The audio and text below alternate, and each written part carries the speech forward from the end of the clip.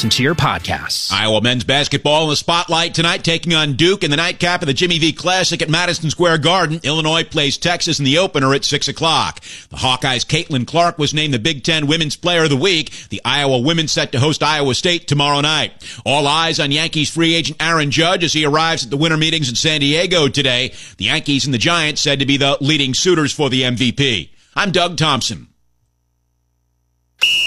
For the win from the Jethro's Barbecue Studios, where every Tuesday get 2 for 1 on the best wings in town. Score! This is Des Moines Sports Station, 106.3 KXNO. For 75 years, NCMIC has been doing the right thing for its customers, employees, and the community. Now, here's Miller and Condon.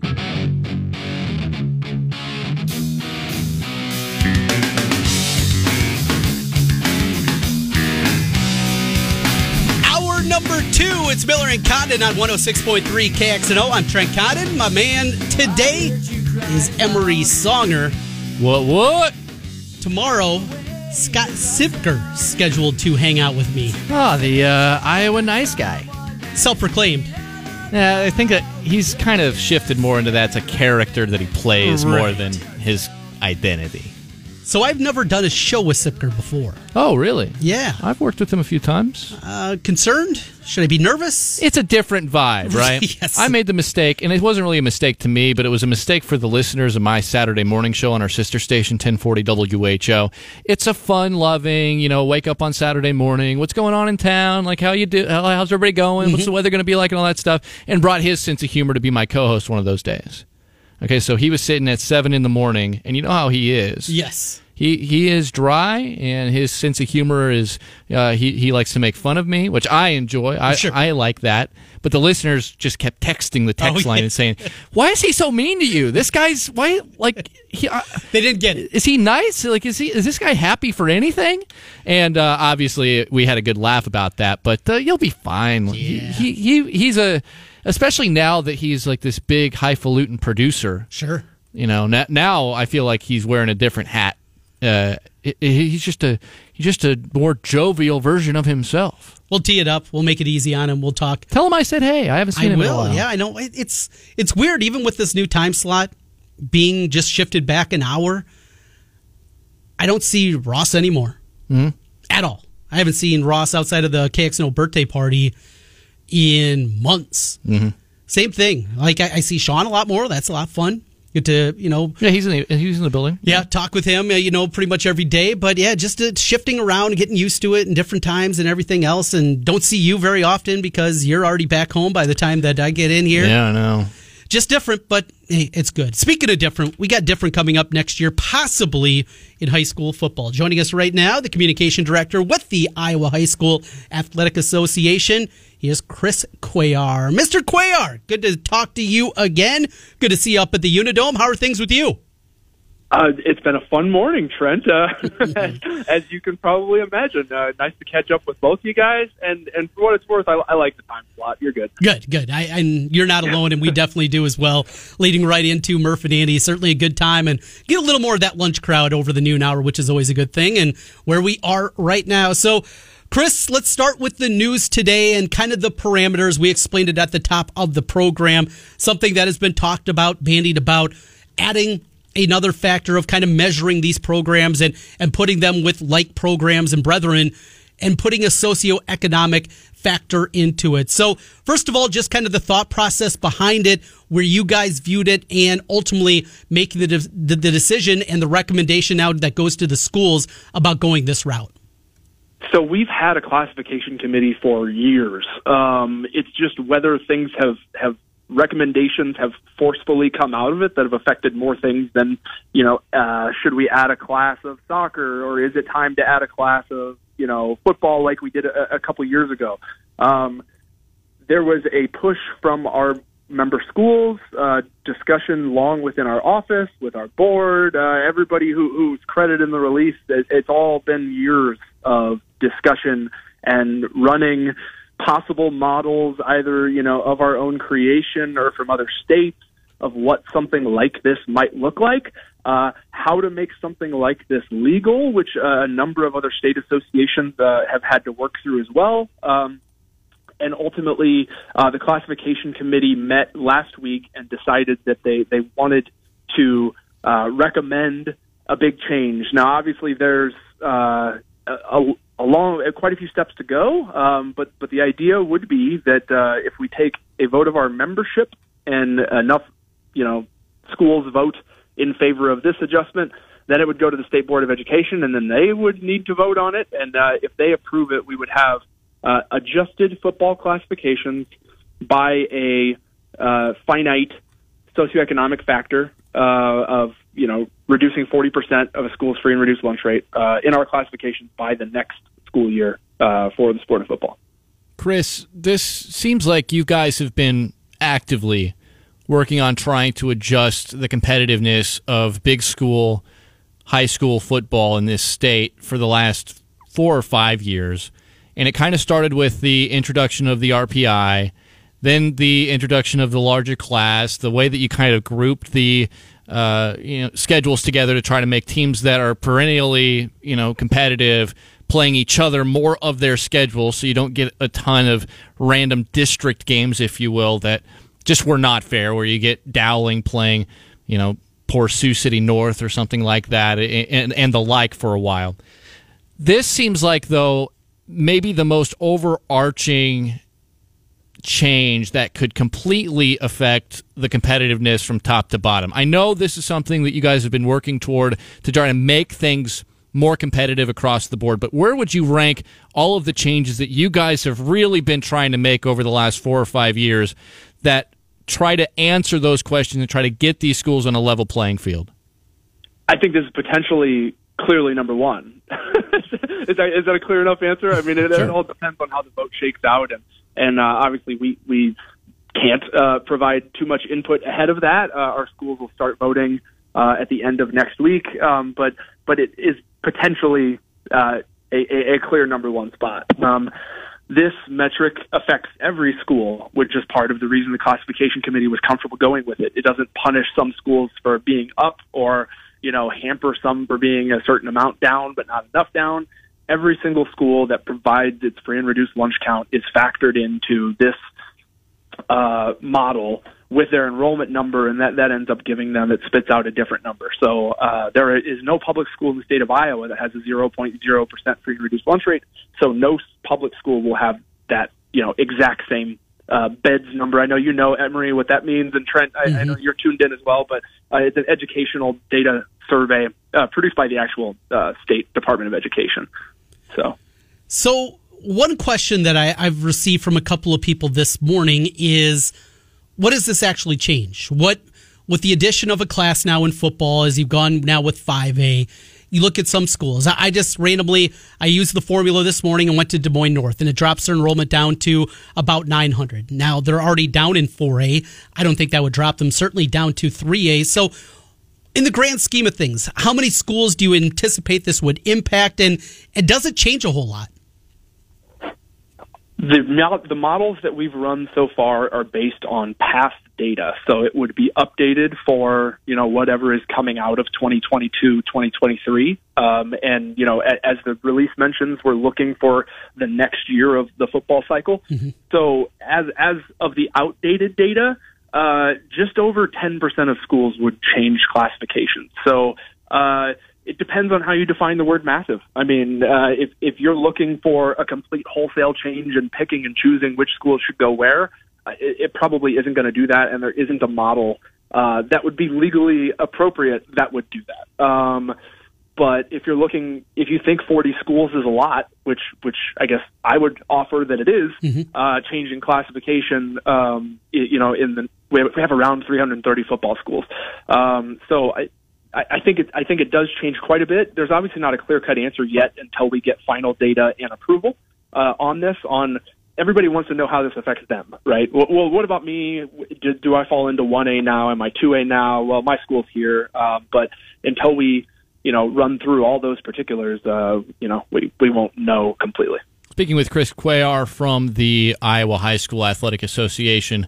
Chris, now you mentioned public and the public school side of this, where that information, the free and reduced lunch number, is provided, and if they provide it, we'll know the exact number and that exact percentage to throw into this formula, and that will affect things. But there is quite a number of private schools in the state of Iowa as well, and they are notably very good generally at football and other sports, and obviously this is not going to overarch to every sport immediately, but when you look at Dowling and Cedar Rapids Xavier and even like Des Moines Christian, these are schools that are run just a little bit differently with the private aspect of this. How are they going to fit into this whole thing, because they're not going to show up with a different number in all likelihood as a lot of these other schools would? Will they just basically be treated like they're normal, like they've been normal over the last many years? That's a very good question, Emery, and complicated, but here's an answer that hopefully can kind of uncomplicate it a little bit. Non-public schools have not been required to supply those free and reduced lunch counts. Our standing on this at this time is that if a school does not supply that free or reduced lunch count, they would simply receive a 0.0, so the enrollment wouldn't be adjusted. Does that help? Absolutely. It does, yeah. And makes a whole lot of sense. So there's so much going on football-wise. We see the Final Four in 5A this year. All teams from our neck of the woods. Now, for me, great for business. I absolutely loved it. For the people on the other side of the state, though, not so much. I love the change going away from the old East-West divide that we had for so many years at the highest level of high school football. But we see the continued gap between what's happening here in Central Iowa and across the state. How concerning is that for you guys in Boone? And seeing, is there a different way of doing this? Is there a different way of seeing the power structure that continues to make its way here to Central Iowa? I think it certainly drives how games are scheduled and then how playoff teams are qualified. We're just in an era right now where Central Iowa is dominating. 25 years ago, it was a different thing, and depending on the sport, we're talking about different areas. Mm-hmm. So you kind of have to step back a little bit from the sport specifics and the time specifics, but the thing that is interesting about football is, and part of the reason we're having this classification discussion, is because it is the lone sport in which we both cut off the number of qualifiers. Every other sport is all in some capacity, and schedule games for schools. So those two discussions end up being in lockstep with one another, and how many teams are going to qualify and how many schools are needed in each classification to shuffle. I know that seems like it's diving into minutia, but when we talk about one area dominating, especially like in 5A, that ends up feeding all those other concerns about who do I have to play, how do we qualify, how do we get to the Unidome, and ultimately, after all those conversations, and we have a football advisory committee meeting here in the office tomorrow morning, so I'm sure there will be plenty on the agenda. But they have to go out and win the games, and the coaches know that. The off season is a fun time to talk, but West Des Moines Valley entered the playoffs with 4 losses, and still we're playing in that state final that you called, Trent.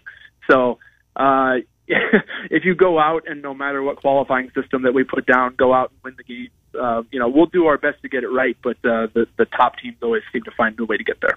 All right, Chris. Now, I do want to ask about this because I mentioned it earlier. This is not the first step or the only step or effort that you guys have made to try to level the playing field or make things a little bit more balanced or interesting in many different ways. And you are talking about this being pretty clearly the most important of the changes that you have made. I guess, what was the straw that broke the camel's back on this time being like the time we talked about this specific topic? Because I know it's been whispered about, and you guys have done what you can without messing with the enrollment numbers to make it as fun on a week-to-week basis for as many schools as possible. And I know that that's the goal for everybody in the future, and that's good for the health of all these programs. But what was the straw that broke the camel's back on this for this year? I think the classification committee wanted to make an action step.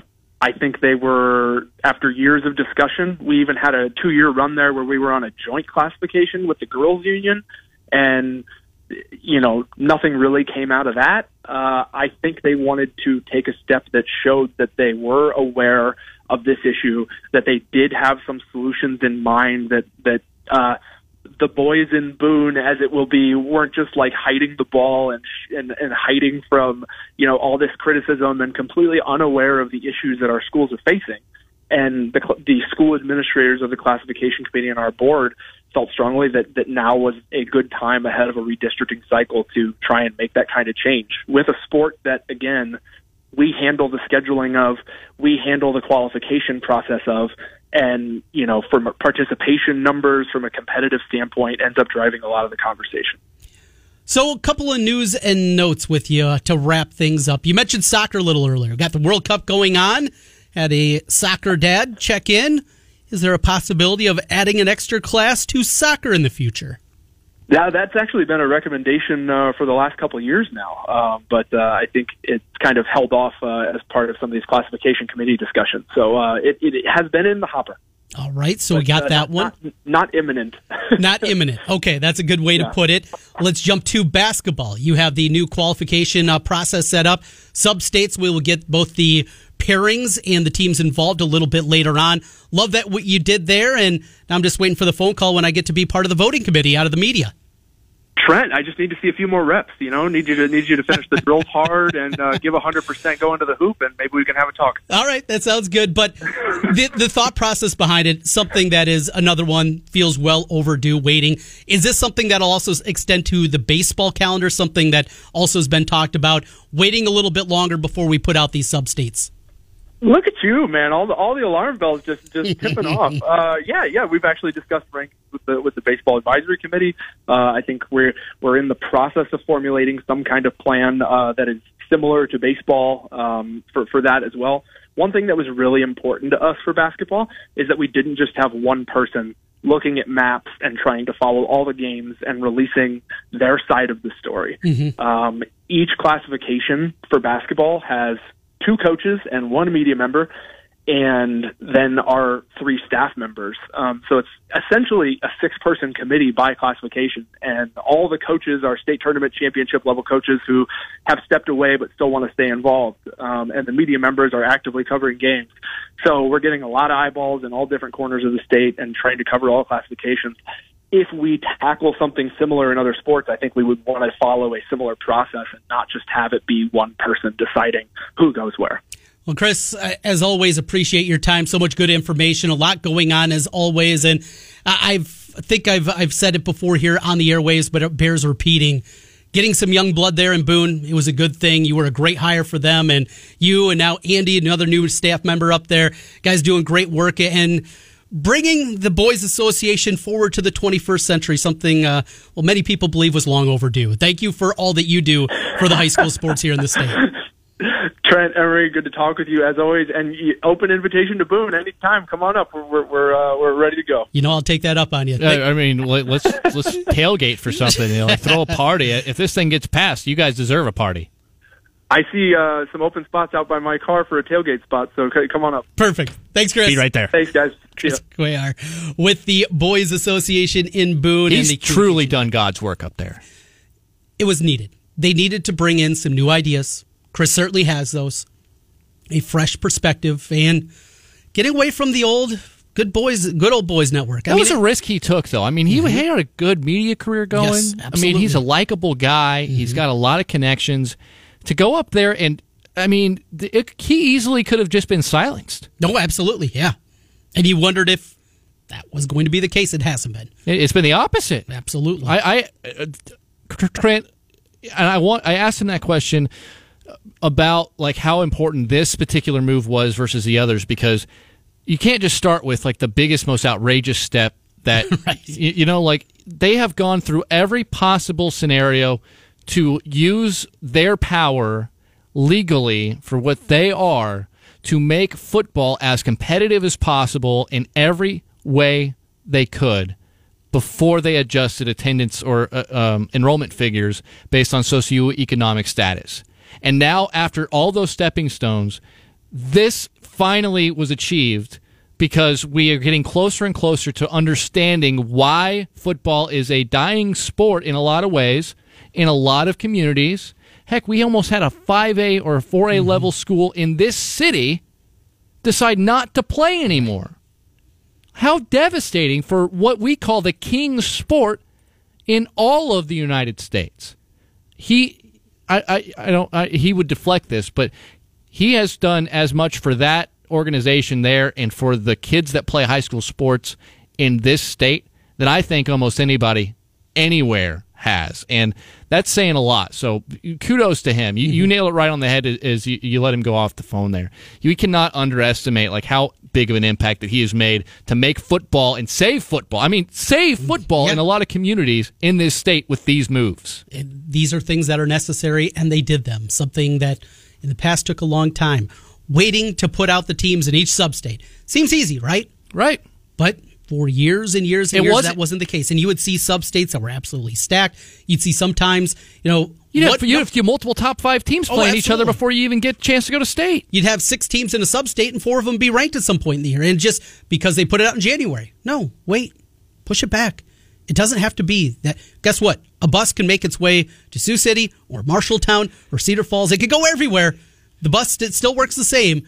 You could do it like football is a great example. They don't come out with that playoff period. They played games on Wednesdays, and they wouldn't come out until Sunday morning for the playoffs. I mean, you had 3 days notice. You didn't even know where you were going with that stuff, and you couldn't do it for the other sports.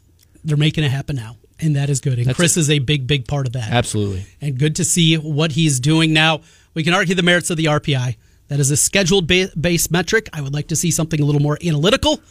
That's a conversation for down the road. But this is the first step, and you have to make those first steps. Well, and I really had a problem with it its first year because I could not understand why if you looked at the percentages, 35% was for winning your own winning percentage. Yep. And 35% was for your own or your opponent. It was like 37.5 or whatever for both of them, but it was the equal amount of your winning percentage and your schedule's winning percentage essentially, right? You were getting rewarded just as much for having difficult opponents on your schedule as you were for actually winning games.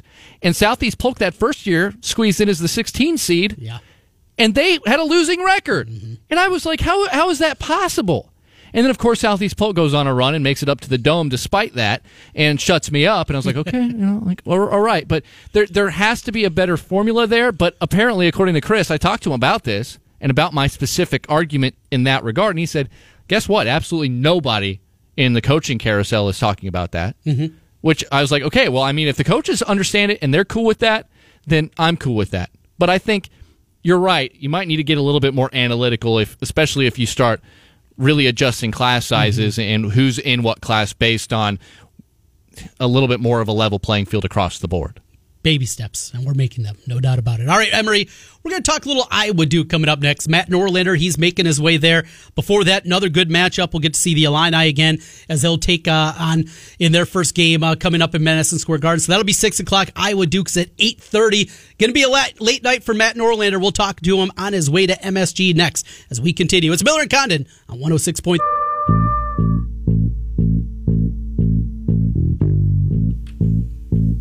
Trent Condon, Emery Songer with you today. It's Miller and Condon on 106.3 KXNO. Matt Norlander, 90 minutes away from making his way to MSG. Big double dip on tap, of course. The one that matters the most here is Iowa Duke. Mr. Norlander, it's been too long now. I feel like I know your life incredibly well because the Ion College Basketball podcast is required listening for me. You and Gary Parrish doing wonderful work over there with that. But how you been? How was the off season? I've been well, man. I appreciate the music bump. Talking Heads is good. I feel like at certain moments throughout Mr. McCaffrey's career, that would be an appropriate show introductory song after that. But I only kid. I kid. No, we're doing well. I'm very, very, very excited for this Jimmy V tonight. Jimmy V doubleheader is always a good event, but I'd have to go back and look. I haven't really looked at recent matchups, but I feel like Illinois, Texas, Duke, Iowa is as strong of a 1-2 as this event has had probably in the past 7 or 8 seasons. So it's quite intriguing, and I'm anticipating a couple of pretty good games here tonight. So a spot on the schedule that obviously doesn't make a whole lot of sense for Iowa. They have the Iowa State game coming up, then a conference game over the weekend against Wisconsin. Such an important stretch, but Frank McCaffrey in his press conference early this week just said it was an opportunity they couldn't say no to. A chance to play at MSG. Not only that, to play against Duke. Not only that, Jimmy V, of course, with the McCaffrey family and what Patrick McCaffrey's gone through. I mean, there were just too many positives. Would you like this to schedule a little bit better and work at a different time? But this is one in Iowa, still a program trying to build themselves up to another level.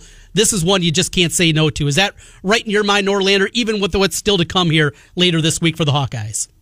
You don't, listen, we're going to get kind of quickly into the weeds here, but the way this kind of stuff works is that, so obviously the Jimmy V is run by ESPN Events, and the matchups for this are determined year and a half, 2 years out. So you got to figure, Iowa was approached probably in 2020, maybe early 2021 about this, and it's Duke at that point. Don't even know.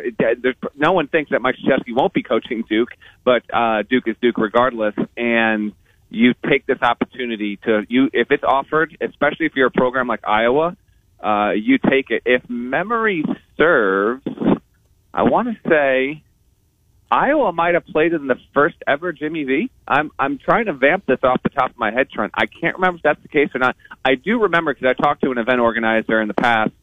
Iowa, UConn, and some other teams were involved in, I think, the first ever MTE doubleheader kind of situation at MSG back in 99, 2000 or something like that. It was, yeah. It was a 2-day event. It was the debut of Steve Alford, his first ever game as Iowa head coach.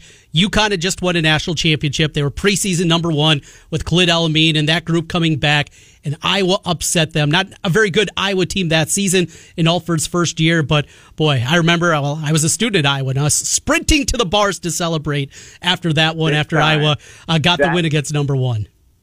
That might have been, and I don't mean to get us too far off the track here. I'll get this train back where it should be in just a second. If that wasn't the Jimmy V, I think that might have been the first instance where a 4-team MTE did not have pre-arranged title game matchups, and because top-rated UConn wound up losing and kind of spoiling the bracket, I actually think in the years after that, now this isn't an across-the-board situation, but there have been deals where it's we'll have these two on day 1 and these two on day 2, no matter the results. And I want to say that might have started that era. Anyway, Iowa's got to take this game, and I actually think it's a great spot here, okay, because of the way things turn out. Duke has been solid but not great. You get this in a neutral. Yes, Duke will have more fans than Iowa in the building, although I am kind of interested to see how well Iowa travels here tonight. Illinois will travel well. Illinois often travels well. Duke has a lot of sidewalk alumni in the greater New York City area, and Mike Krzyzewski for 25 years conditioned that fan base to have at least one game in the greater New York City metro area. Texas, we'll see. Iowa, we'll see. But if Iowa wins, you then get Iowa State at home. Yes, it will be challenging. Otzelberger, I saw his program up close and personal at Portland. That is certainly not a gimme. Iowa could go 2-0, 1-1, 0-2. All the games, those scenarios all feel like there's an equal percentage chance, 33.3%, no matter what. You want to get out of this stretch here, 1-1, because then obviously after that you've got Wisconsin waiting, so it is a bit tough. But to this point, Iowa has performed well, and just from a national perspective, right now, only 7 games in, you're not even 25% through of your regular season inventory. I would say Iowa, from my expectations, has slightly outperformed what I would expect it to be. I did not project the Hawkeyes to be an NCAA tournament team going into the season. Right now, that is looking like a bad prediction. But then again, if it were to go 0-3 in this next stretch, which is almost certainly not going to happen, you got 2 home tips there. I would not think they're going to go 0-3. We'd have to recalibrate. But so far, so good. And I'm really interested to see this team up close and personal tonight. And in particular, Chris Murray is obviously the big star there. He has even outperformed expectations, which, as you know, Trent, from the Eye on College Basketball podcast, we kind of poke fun at ourselves on a recent episode because we were like, how idiotic were we to not project this dude to be a top 20 player after, his brother just did this a year ago. So that's a fun little plot line that's developing in college hoops. Yeah, Emery Sucker here, by the way, Matt. I'm looking at Iowa, and obviously the schedule here coming up you're already looking in the rearview mirror at some of these, the Seton Hall, Clemson, TCU, Georgia Tech. Like that's a nice little run of non-conference games, and obviously you add Duke and Iowa State in there, and Iowa State ranked for their matchup that they're going to have here on Thursday. For me, though, I look at this, and you mentioned it, you took the words right out of my mouth. Chris Murray looks exactly like Keegan. I mean, I know that we made that observation last year when Keegan was out and Chris was in the game. It's almost like if the number wasn't different, we would be led to believe that's the same player out there. And he's performing that way so far this season. The problem that Iowa had last year, it just felt like they didn't have like the support around Keegan Murray when he was on the floor, and especially when he had to take a breather. It felt like they didn't belong in a 68-team bracket in the NCAA tournament without him out there. And I know basketball, you can use one star player and get it to a certain length, but do you think this Iowa team, I know they've been scrappy, a lot of people like the way that they play, but do you think that this is a team this year that's a little bit different in the way that they can support this Murray and not the way that, Keegan really had to carry him through stretches of last year? I don't know. This is exactly why, and your listeners are obviously in tune to this. Let's see what they do in this spot against Duke, and then what they can do against an entirely differently shaped team in Iowa State. 2 days later, a crazy kind of turnaround. Thank goodness that game will be a home one at Carver Hawkeye. But, what will Philip Rebraca grow into this season as a veteran, right? Aaron Eulis, about his time to really step up and prove something. Obviously, the McCaffrey brothers are going to get their minutes and going to get their shots, and they're important factors on that offense there. And Tony Perkins has not been a lights out kind of support guy so far, even though he's been heavy usage to this point. I don't know though. I don't know. This could be a situation where the Iowa it could be a 21-22 redux, because the team is still winning in largely similar ways. Like it's right now it's pacing again to be a very, very good offensive team. And that's been the identity of this program for like 4 or 5 years running. Like, that you're going to get good shots and score. And it's, the star of the team has been 3 different guys in 3 different seasons. But the bottom line on it has been they're going to be pretty up tempo. They'll be pretty fun to watch on offense. And they're going to hope that they can score enough to outpace teams, because defensively, they're just not. It's not even that they're not elite; they're not very, very good. Like, they are. I won't call them pedestrian defensively, because I think that undersells it a little bit. But they're simply acceptable on defense, and I don't know if with the way that McCaffrey plays and the roster that he has, if that can change. And so if they're just going to be acceptable on the defensive end. If your expectations are to be as good as a season ago, which I actually think is unfair. We're talking about a team that was a 5 seed. Actually, remember, so much stuff can happen in a year here, and I'm now thinking back to the fact that so many people had Iowa minimally going to the Elite Eight after how good it looked to close out Big Ten play, and then it was probably the most surprising non-St. Peter's upset in the first round, right? Yeah. But if you want to reproduce 25-win campaign and get a 4, 5, 6 seed. I think if you can do that, it's actually a win. You would take that right now. There's no guarantee you get there, and we will see if over the course of a season, Chris Murray is capable of being as reliable as a go-to option as Keegan was a season ago. I'm not sure of that. No one knows that. We have to look up in 4 to 6 weeks to see if that's still the case, because I think the pieces around him have a good chance of being that, but man, a team like Duke and then a team like Iowa State and then really Wisconsin, there's going to be a lot learned about this roster over the next few days there. And on Duke, real quick, I've seen Duke in person a number of times this season already, and it's getting there. Kyle Filipowski is going to probably be the player to watch on the floor tonight. It's either been him or Jeremy Roach that have won basically every game for Duke to this point. But I'm big stage, Madison Square Garden. Dariq Whitehead had off-season surgery. He was the highest-ranked prospect on the roster alongside their big Derek Lively. I kind of wonder if tonight's the night. Will either Whitehead or Lively really step up and have a huge game? I'm not certain of it, but I'm kind of waiting on it. And then a name that Iowa fans are familiar with. If they have not watched Duke yet this season, Ryan Young, who was, he was a solid Northwestern big, right? He has become a top 3 player of value on Duke's roster this season at this point because of how relentless he is at crashing the boards, and he just does everything John Shire asks of him. So when Iowa fans tune in to watch this game tonight, they might be like, that dude was not the guy that we saw play at Northwestern. He's been a better player there. So just keep an eye on that as well. Yeah, last time Young saw Iowa, the Hawkeyes were scoring 112 against them in the Big Ten tournament. I think it's going to be a little bit different here. And Kyle Filipowski, that's a guy that Iowa was heavily involved with. They thought they had a great shot even as Duke got involved late in his recruitment. Ultimately, it came down to it sounded like Duke and Iowa. And it shows the Dukies. Big front line, going to be a difficult matchup for not a real big Iowa team. Enjoy it tonight. Enjoy Texas, Illinois. Final 30 seconds. Quick hit on that one.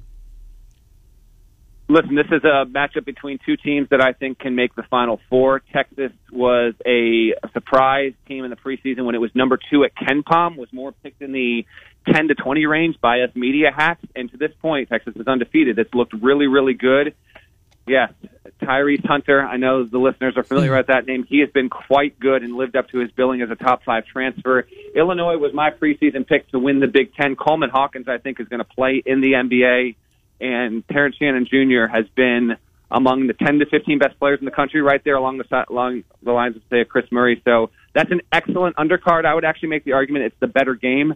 But Duke is Duke. It will get the billing of the late night, and so Iowa fans will get the benefit of getting the second one. But I can't wait for both of these. And you didn't ask, but I'll throw it out there. I will say Illinois and Duke wind up winning, and I can tell you that I have almost no confidence in either of those picks. Well, I've seen your picks on Fridays, too. They're not very good, so I might be fading those tonight. I'm one game above 500. It's not going to make money. Norlander, that's not making money. Got to hit 52.4% to make money. That's right. Enjoy MST. Thanks, Matt. Fellas, thank you so much. Have a nice night. That's Matt Norlander, CBSSports.com, Ion College Basketball Podcast as well. Great listening if you're a college basketball fan, and I'm going to guess most everybody in our audience is. I wish you would have told him that he's not the smartest guy that you have on this show. On the show today? Well, we leave that aside. He loves his music. You guys would probably be... Dude, the Talking Heads poll. Well, he said him and his son were listening to Talking Heads. This kid's like 4. They're just sitting there. Talking Heads is his favorite band. That's just good parenting. That is. You know what I mean? Like, we got a lot of Wiggles in our house. We got Kids Bop. I know. I'm not doing very well. Need to work on that. What are you doing, Trent? We'll take a break. I'll work on it during the break. I'll come up with a better list for the kids. JoJo Siwa? No. It's rough. Oh. We wrap things up. Trent's picks of the day. You're ruining the next generation, one kid at a time. Tell me about it.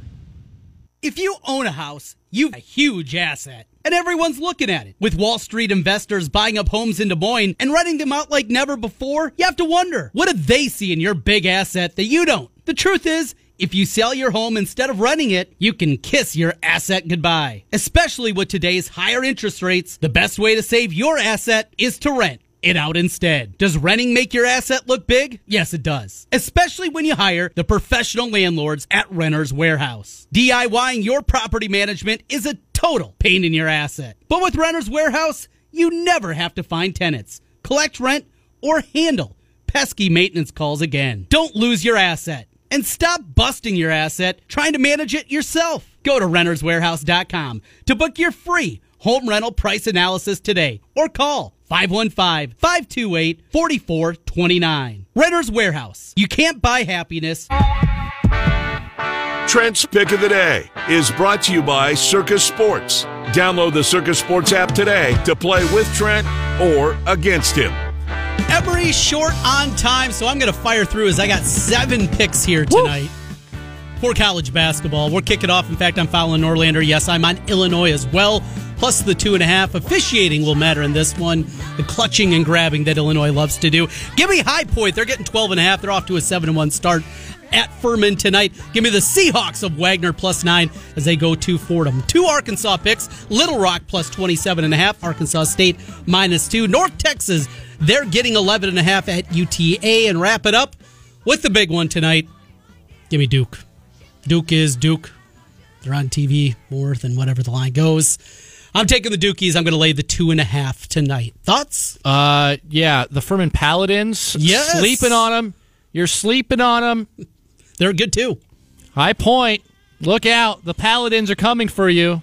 Thanks for getting another Rush song in there, by the way. Oh, absolutely. Thanks for joining me. It was fun. Let's do this again sometime. Oh, we will. Don't you worry. You call me, my people will get in touch with your people. I don't have people. Oh. You have people. I wish I had people. We got people coming in. It's Murph and Andy. They come in at 1. The Morning Rush at tomorrow morning at 6. And, of course, this afternoon, it's Sean and Heather with the KXNO Drive. Thanks for joining us. Miller and Condon back tomorrow at 11.